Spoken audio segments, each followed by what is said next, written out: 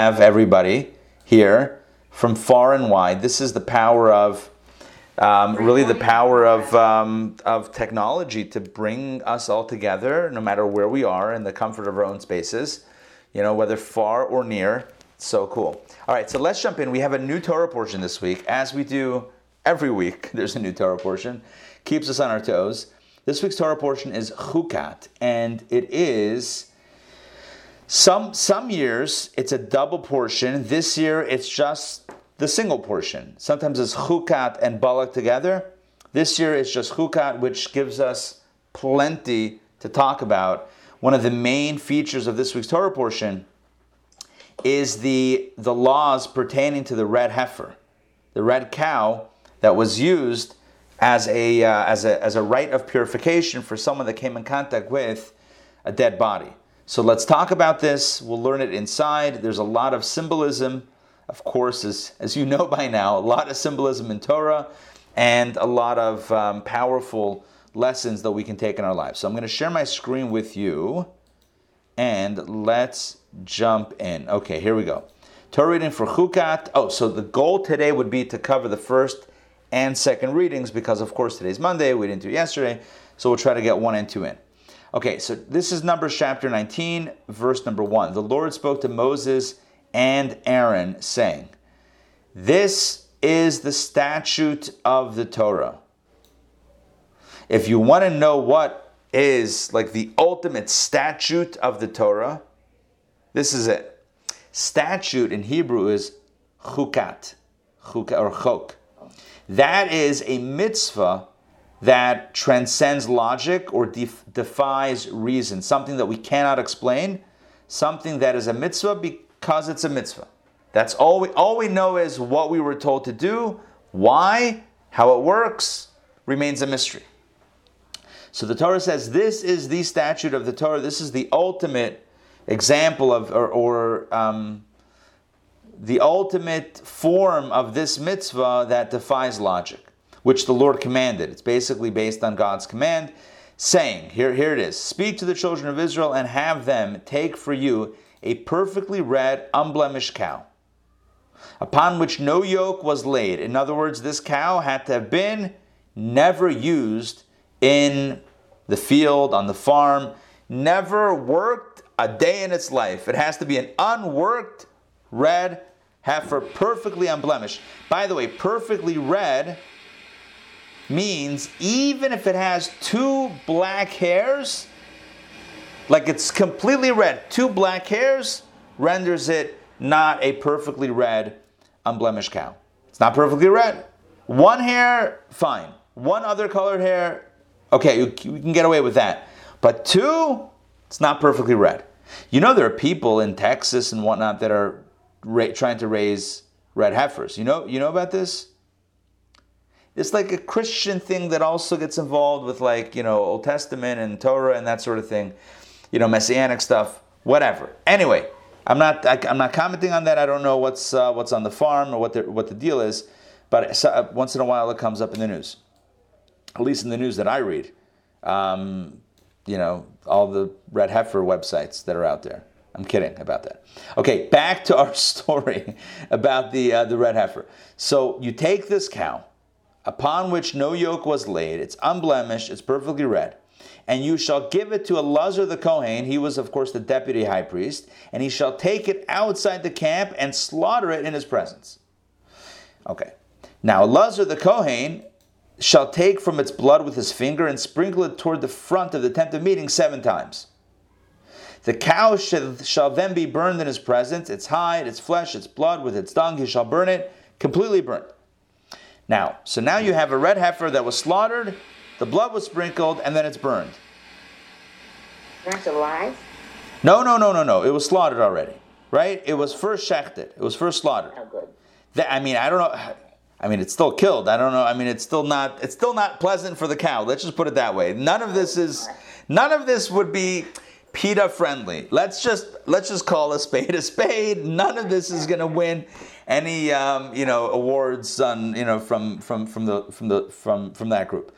So you take the cow, this red cow, you slaughter it, you take the blood and you sprinkle it toward the tent of meeting 7 times. You then burn the cow in totality. The hide, the flesh, the blood, the dung, everything is burned.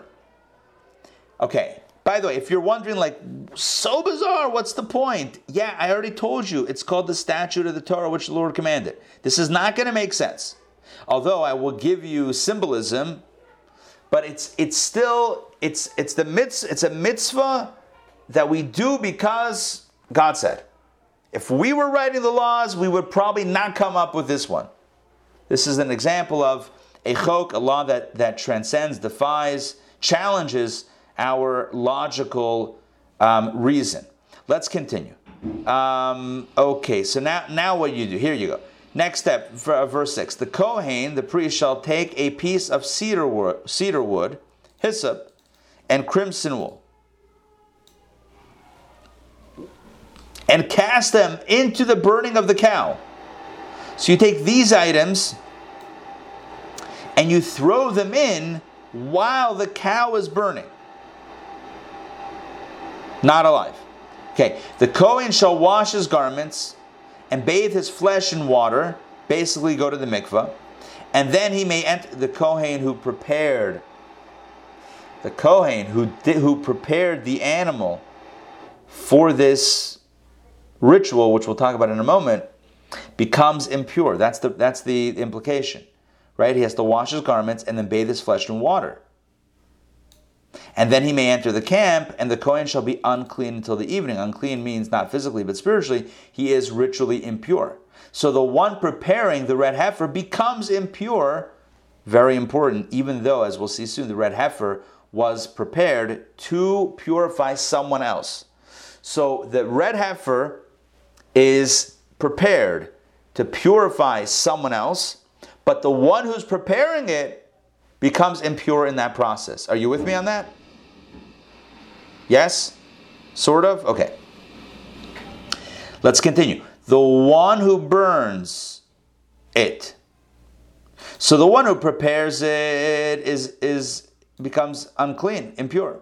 The one who burns it also shall wash his clothes in water and cleanse his body in water, and he shall be unclean until evening. He also becomes tameh. He also becomes unclean. So both the Kohen that prepares this whole thing and the one who burns the animal, they all become impure. A ritually clean person shall gather the cow's ashes and place them outside the camp in a clean place. And it shall be for a keepsake for the congregation of the children of Israel, for sprinkling water used for cleansing. So this is going to be used, the ashes of this red heifer, which were burned along with, don't forget, the cedar wood, hyssop, and crimson wool. So these ashes, this ash, is mixed, as we'll see soon, with water, and it will be used for cleansing, which is ritual cleansing. The one who gathers the cow's ashes shall also wash his clothes, and he shall be unclean until evening. It shall be an everlasting statute for the children of Israel and for the proselyte who resides in their midst. In other words, all of the participants, all of the individuals who are involved in preparing the ashes of the red heifer for the purification ritual become themselves impure, but not to the level of impurity that would require another red heifer's ashes, which would create an infinite loop of impurity. Are you with me on that? There are different levels of impurity. So there's some impurity that can be resolved by going to mikveh. Some impurity requires the red heifer. So and what is that? The Torah is about to tell us. Verse 11. Anyone touching the corpse of a human soul shall become unclean for 7 days. This is going to be the one and only circumstance in which you need the red heifer's ashes mixed with water in order to purify. Everything else can be resolved with time and with a mikveh, with immersing the body in a mikveh, in a ritual bath. But when one comes in contact with the corpse of a human soul, basically a dead body, just to be very clear what we're talking about here, when one comes in immediate contact, if one touches the corpse, or touches the coffin of a corpse, or is under the roof of a home or building in which there is a dead body, a dead human body, one becomes impure to the highest level of impurity, which requires, to get out of it, the ashes of the red heifer mixed with water. as we'll see now. On the third, so the person who touches the corpse shall become unclean for 7 days. On the third and 7th days, he shall cleanse himself with it so that he can become clean. So he's sprinkled with the water, ash water, this mixture of the red heifer on the 3rd and 7th days. And that helps that he should become clean. But if he does not sprinkle himself with it on the 3rd and 7th days, he shall not become clean. Whoever touches the corpse of a human soul which dies and does not cleanse himself, if the person says, I'm not going to bother with this whole red heifer ritual, I'm not going to bother with this mixture with the ashes and the water, who needs it? So that person, if they would go to the temple, he has defiled the Mishkan of the Lord. If he would go to the temple in that state of impurity, it would be a bad thing. And that soul shall be cut off from Israel. Remember, if a person is impure, they cannot go to sacred spaces, sacred places, which is why today, most Jews will not step onto the Temple Mount. Why? Because we're all in a state of ritual impurity. We've all come in contact with death, and we've never had a red heifer. We've never had the ashes sprinkled with water of the red heifer. So we're in a state of impurity. And halacha says, Jewish law says, that the holiness of the temple remains on that area of the Temple Mount. So the area is still holy. We are impure. There's no red heifer. So we're not allowed to go. According to Torah law, we ought not go to the Temple Mount. Now, I know people go. I would say, by and large, it's because people are not yet familiar with the details of the law. But when you know, so you know to stay back a little bit. Now, can you go to the Western Wall? Absolutely. Because where the Western Wall is, on the side of the Western Wall where everyone stands and prays, is outside the retaining wall of Jerusalem in the temple, and that is the retaining wall of the temple, and that is absolutely fine to stand and pray. You don't have to be in a state of ritual purity. But if you want to go inside or on top of those sacred spaces, the sacred temple spaces, well, you see it right here. You have to be in a state of ritual purity. And how do you get pure? So sometimes you can just go to mikveh. But if you've come in contact with a dead body, and anyone who's visited a hospital has, because if you've been in a hospital, it's almost guaranteed that at some point there was a dead body in the hospital, even if it's in the basement, right? In the hospital, where I don't know if they call it a morgue, but, there's a dead body in the hospital. Okay, and you're under the roof. Even if you're driving on the Jackie Robinson, the Jackie Robinson Parkway, or yes, in New York City? No, on the way to Queens from Brooklyn? Yeah, I think it's called the Jackie Robinson. Maybe not. That's what we always called it. Anyway, bottom line is, there is a cemetery on the side. It's the BQE. There's also the BQE. Different. Anyway, this one is one way to go to from Brooklyn to Queens. But there is a cemetery on the side of the road, and there are big trees that the branches go over the cemetery, and the same tree covers the roadway. In Jewish law, if you're under a tree that covers a cemetery, you become ritually impure. So if you're driving on that road, again, I'm not giving a definite psak halach, I'm not giving you a definitive Jewish legal ruling, but it's very likely that even driving or walking, if you could walk over there, I don't know if you can walk, might render a person in a state of ritual impurity. My point is that everyone is presumed to be in a state of the most severe state of ritual impurity, i.e. coming in contact with a dead body, which requires the red heifer ashes sprinkling process to be cleansed until one goes to the space of the temple. Okay, this is the law. Verse 14. This is the law. If a man dies in a tent, anyone entering the tent, right? Anyone entering that space of the tent, and anything in the tent shall be unclean for 7 days. Any open vessel, which has no seal fastened around it, becomes unclean. Anyone who touches one slain by the sword, or a corpse, or a human bone, or a grave, in an open field, he shall be unclean for 7 days. They shall take for that unclean person from the ashes of the burnt purification offering, which is this red heifer, and it should be placed in a vessel filled with spring water. So you take the ashes from the red heifer that was slaughtered and then burned with the crimson, the hyssop, and the wool, the cedar, the hyssop, and the crimson wool that were burned together with the red heifer. You take the ashes and you place it into a vessel that has in it spring water, fresh, living water from a living spring. You mix the ashes with the water, and you sprinkle it on the person, as we said before, on the 3rd and 7th days. And after 7 days, they become once again purified. Now, I just want to tie up some loose ends. We're going to continue on to the second reading. I want to tie up some loose ends, give you the halacha of it, like the basic understanding of the laws, and then get to some themes of this. So, just to tie up some loose ends, we said before that the people who prepared the red heifer, the one who slaughtered it, the one who burned it, the one who collected the ashes, right? All those Kohanim, priests that were involved in the preparation of this red heifer ashes mixture for purification, become themselves impure, but not on the level of impurity that would require a red heifer, because that happens when you come in contact with a dead body. And what did they come in contact with?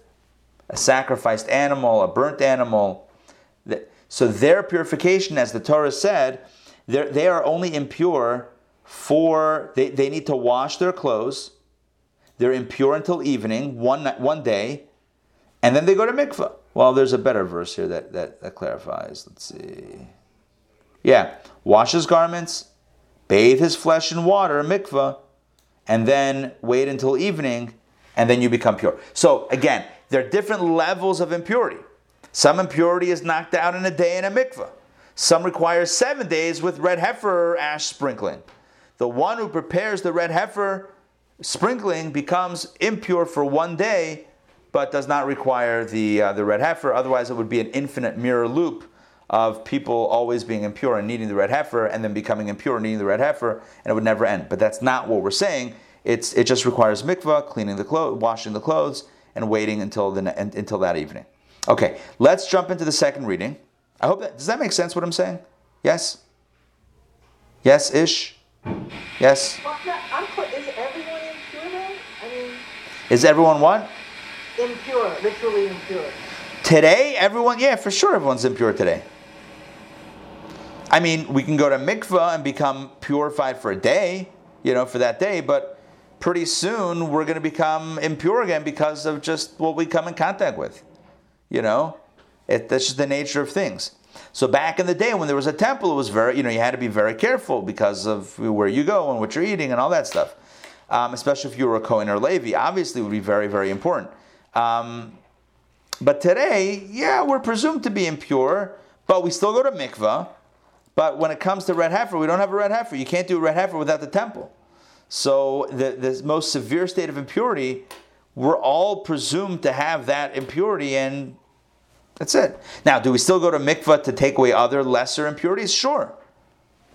But there's still this overriding, if you will, human contact with human death impurity that requires a red heifer. By the way, Rambam Maimonides writes that there were 9 red heifers prepared in ancient times, and the 10th when Mashiach comes.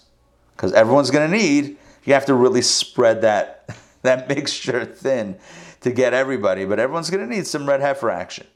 Okay, let's continue. Chapter 19, verse 18. And here we have the actual process by which the person is applied the red heifer ashes water mixture.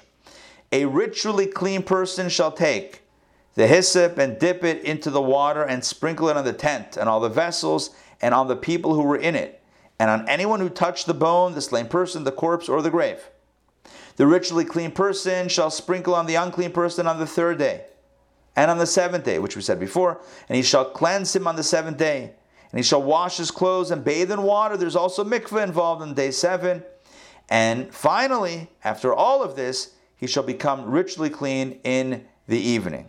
So it's a pretty involved process. If a person comes in contact with a dead body, they need to get the red heifer going, 3rd and 7th day sprinkling, then on the 7th day, wash the clothes, go to mikveh, and wait till the evening, and then finally, after 7 full days of this process, one is once again considered to be ritually pure.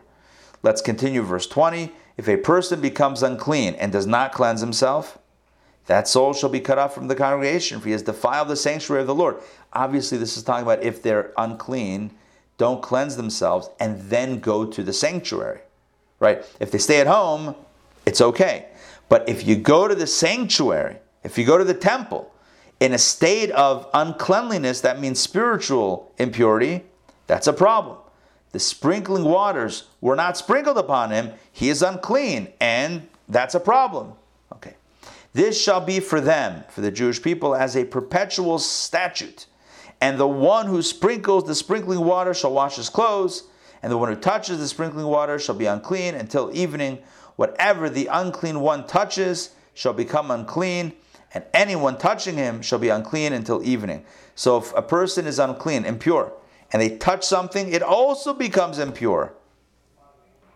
And anyone touching that impure person becomes impure until evening, but not the 7 days with the red heifer. So if a person, again, just to be very clear here, if person A touches a corpse, they become the highest level of ritual impurity. They need the red heifer, 7 days, the whole shebang.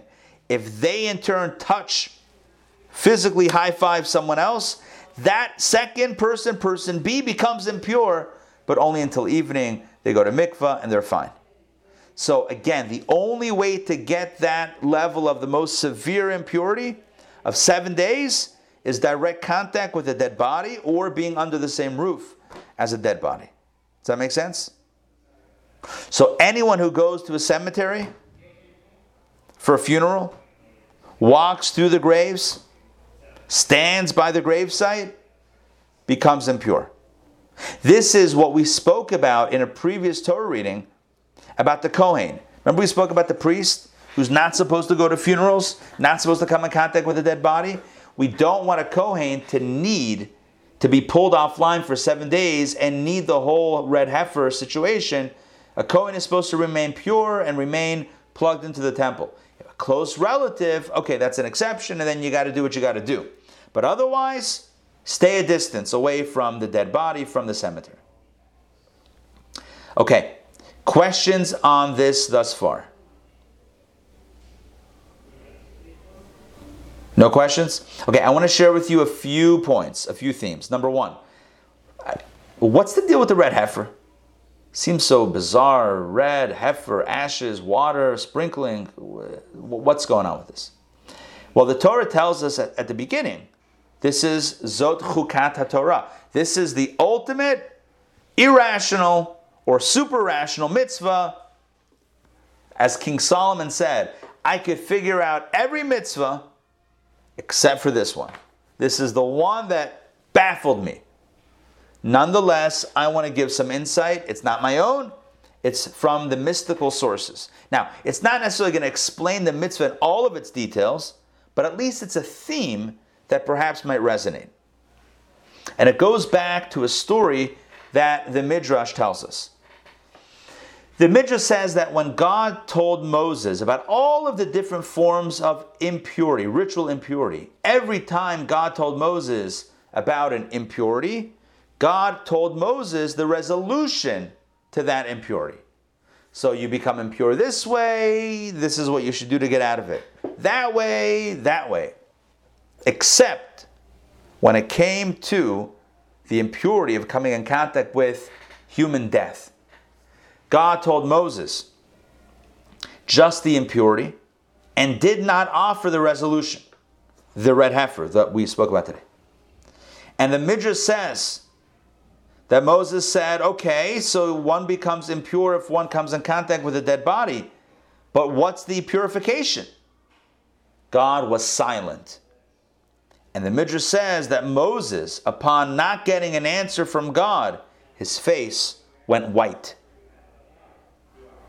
And it was only much later, or at some later point, that God taught Moses the laws that we're studying right now about the red heifer, which is the laws about how to purify from coming in contact with a dead body. So the Rebbe spoke about this midrash. And the Rebbe spoke about this mitzvah. And the Rebbe asked the obvious question. If God had an answer, if God has a resolution, if God has a purification ritual up his sleeve, so why didn't God communicate that to Moses right away like every other type of impurity? Every other type of impurity, God said, this is the problem, this is the solution. When it came to come in contact with a dead human body, God just gave the problem and not the solution until much later. But if God had a solution that he was going to give later, why didn't he give it right away? And why does Moses' face change colors? That seems a bit of an odd reaction. Why not just press, ask again, or walk away? Why does his face change colors?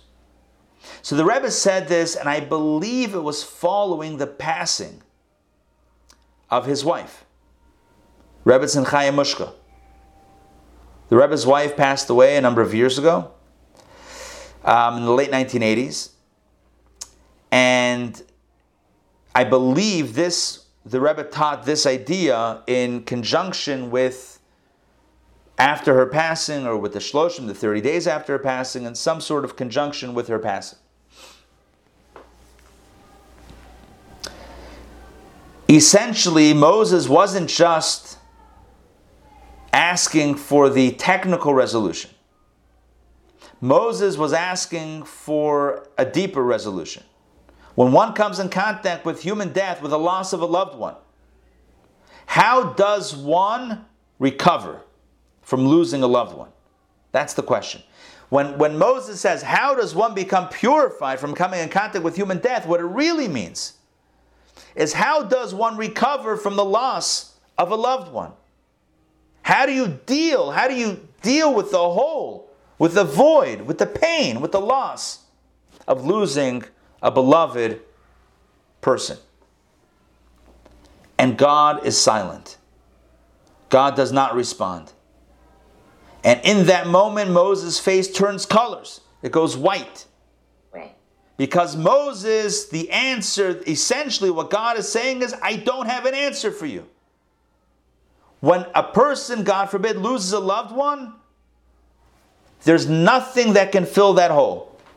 There's nothing that fills that void. There's no answer. There's no resolution. That loved one is no longer here. And that pain never goes away. And so when it comes to other forms of impurity, God has an answer. A problem, a resolution right away. But when it comes to the loss of a loved one, our loved ones, human loss, there's no risk. God does not respond. And Moses' face turns white, recognizing that even God is acknowledging that you can't replace a human being. You can't just hit a button and fill the void. So then what are we learning about the red heifer? It's only later that God shows Moses what to do after. Not resolving the loss, but what to do. You take the ashes and you mix it with fresh, living spring water, and life must go on. Ashes represent death. Water represents life. And the message is that from the ashes, there must be water once again.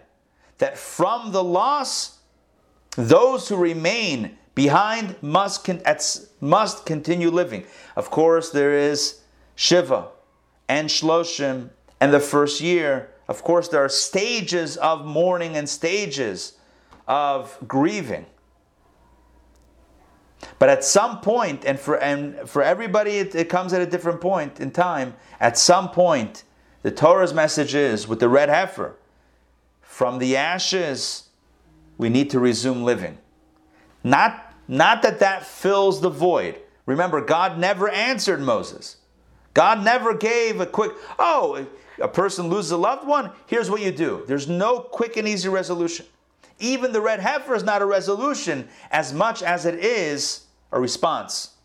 At some point, we're called upon to keep on living, to keep on going, even when it may seem impossible without that person who is dear to us.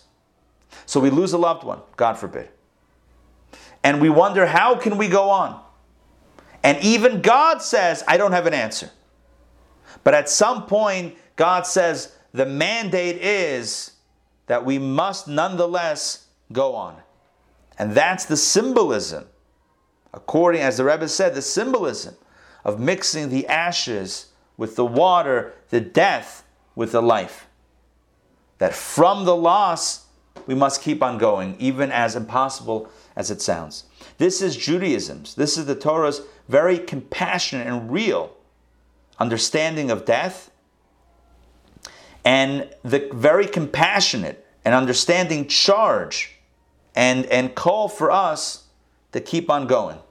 It's not, no big deal, keep on going. No, it is a big deal. Nonetheless, keep on going because we must. Because that is what we are called upon to do. Does that make sense? Very, very powerful words of the Rebbe on this topic. There's one other... Beautiful. Yeah, thank you. I wanted to share one other idea, trying to remember what it was, regarding the red heifer. So we spoke about the ashes and the water. Oh, one more thing that I want to mention. The Rebbe says, also, beautiful insight, that look what happened.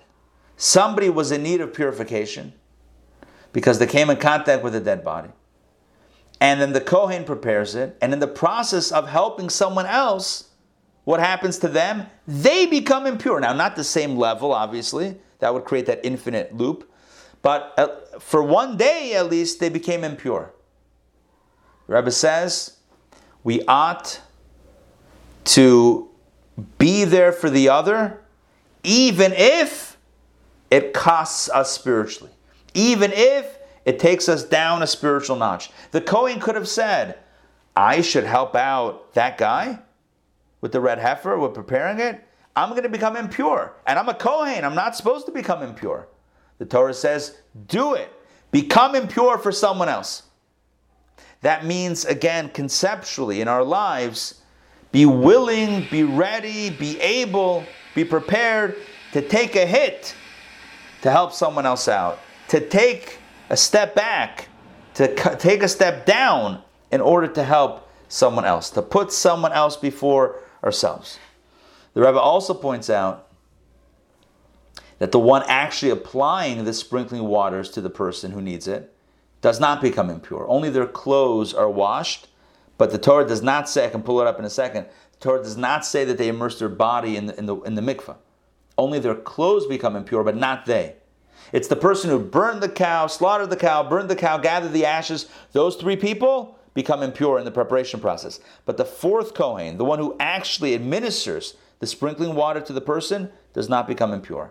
And the Rebbe says, when we are involved hands-on with someone else, when we are actually connecting and helping someone else out, we don't even get impure.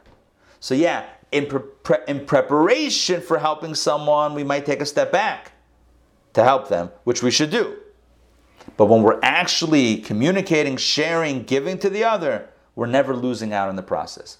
Again, just some insights of the Rebbe on this mitzvah. I'm going to try to share my screen. Give me a second here. Okay. Let's continue inside.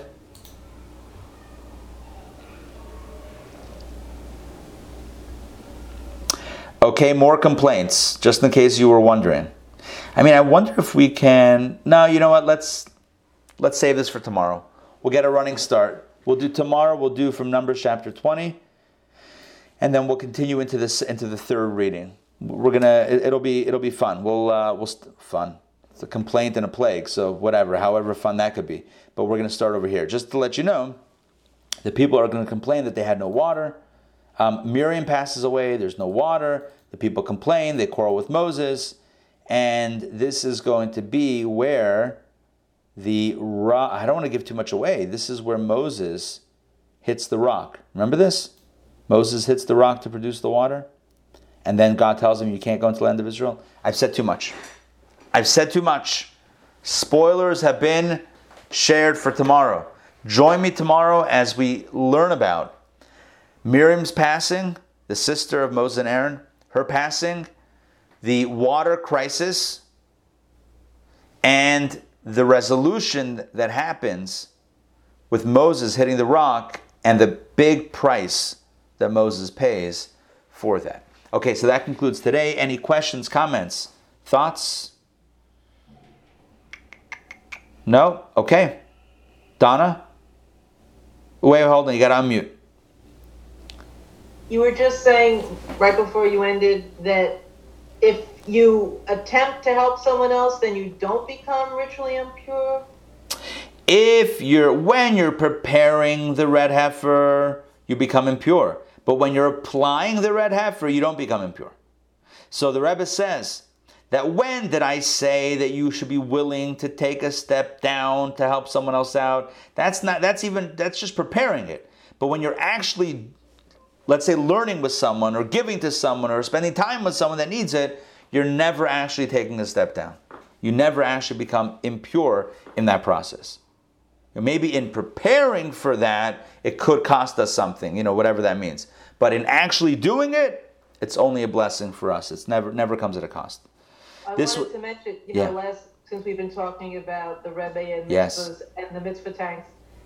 So one of my fondest memories is, when I was at my mother's bedside in the hospital, and I took a break. It was Mount Sinai in New York, and I took a break and got some air outside. And there was some folks with the mitzvah tank for the esrog and the lulav. And I asked them to come to the hospital room and shake it for my mother, and they did. Amazing. Yeah. Wow, I just got chills.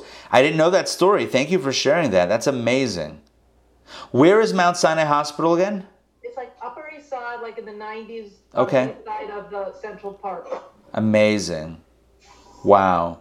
So there were Chabad guys right there for the holiday of Sukkot. It wasn't right next door. Okay. You had to walk a bit. Got it. It was like a park. Got it. Okay. So I don't think my mother was in the state that she could realize what was going on. Right. But it made me feel better.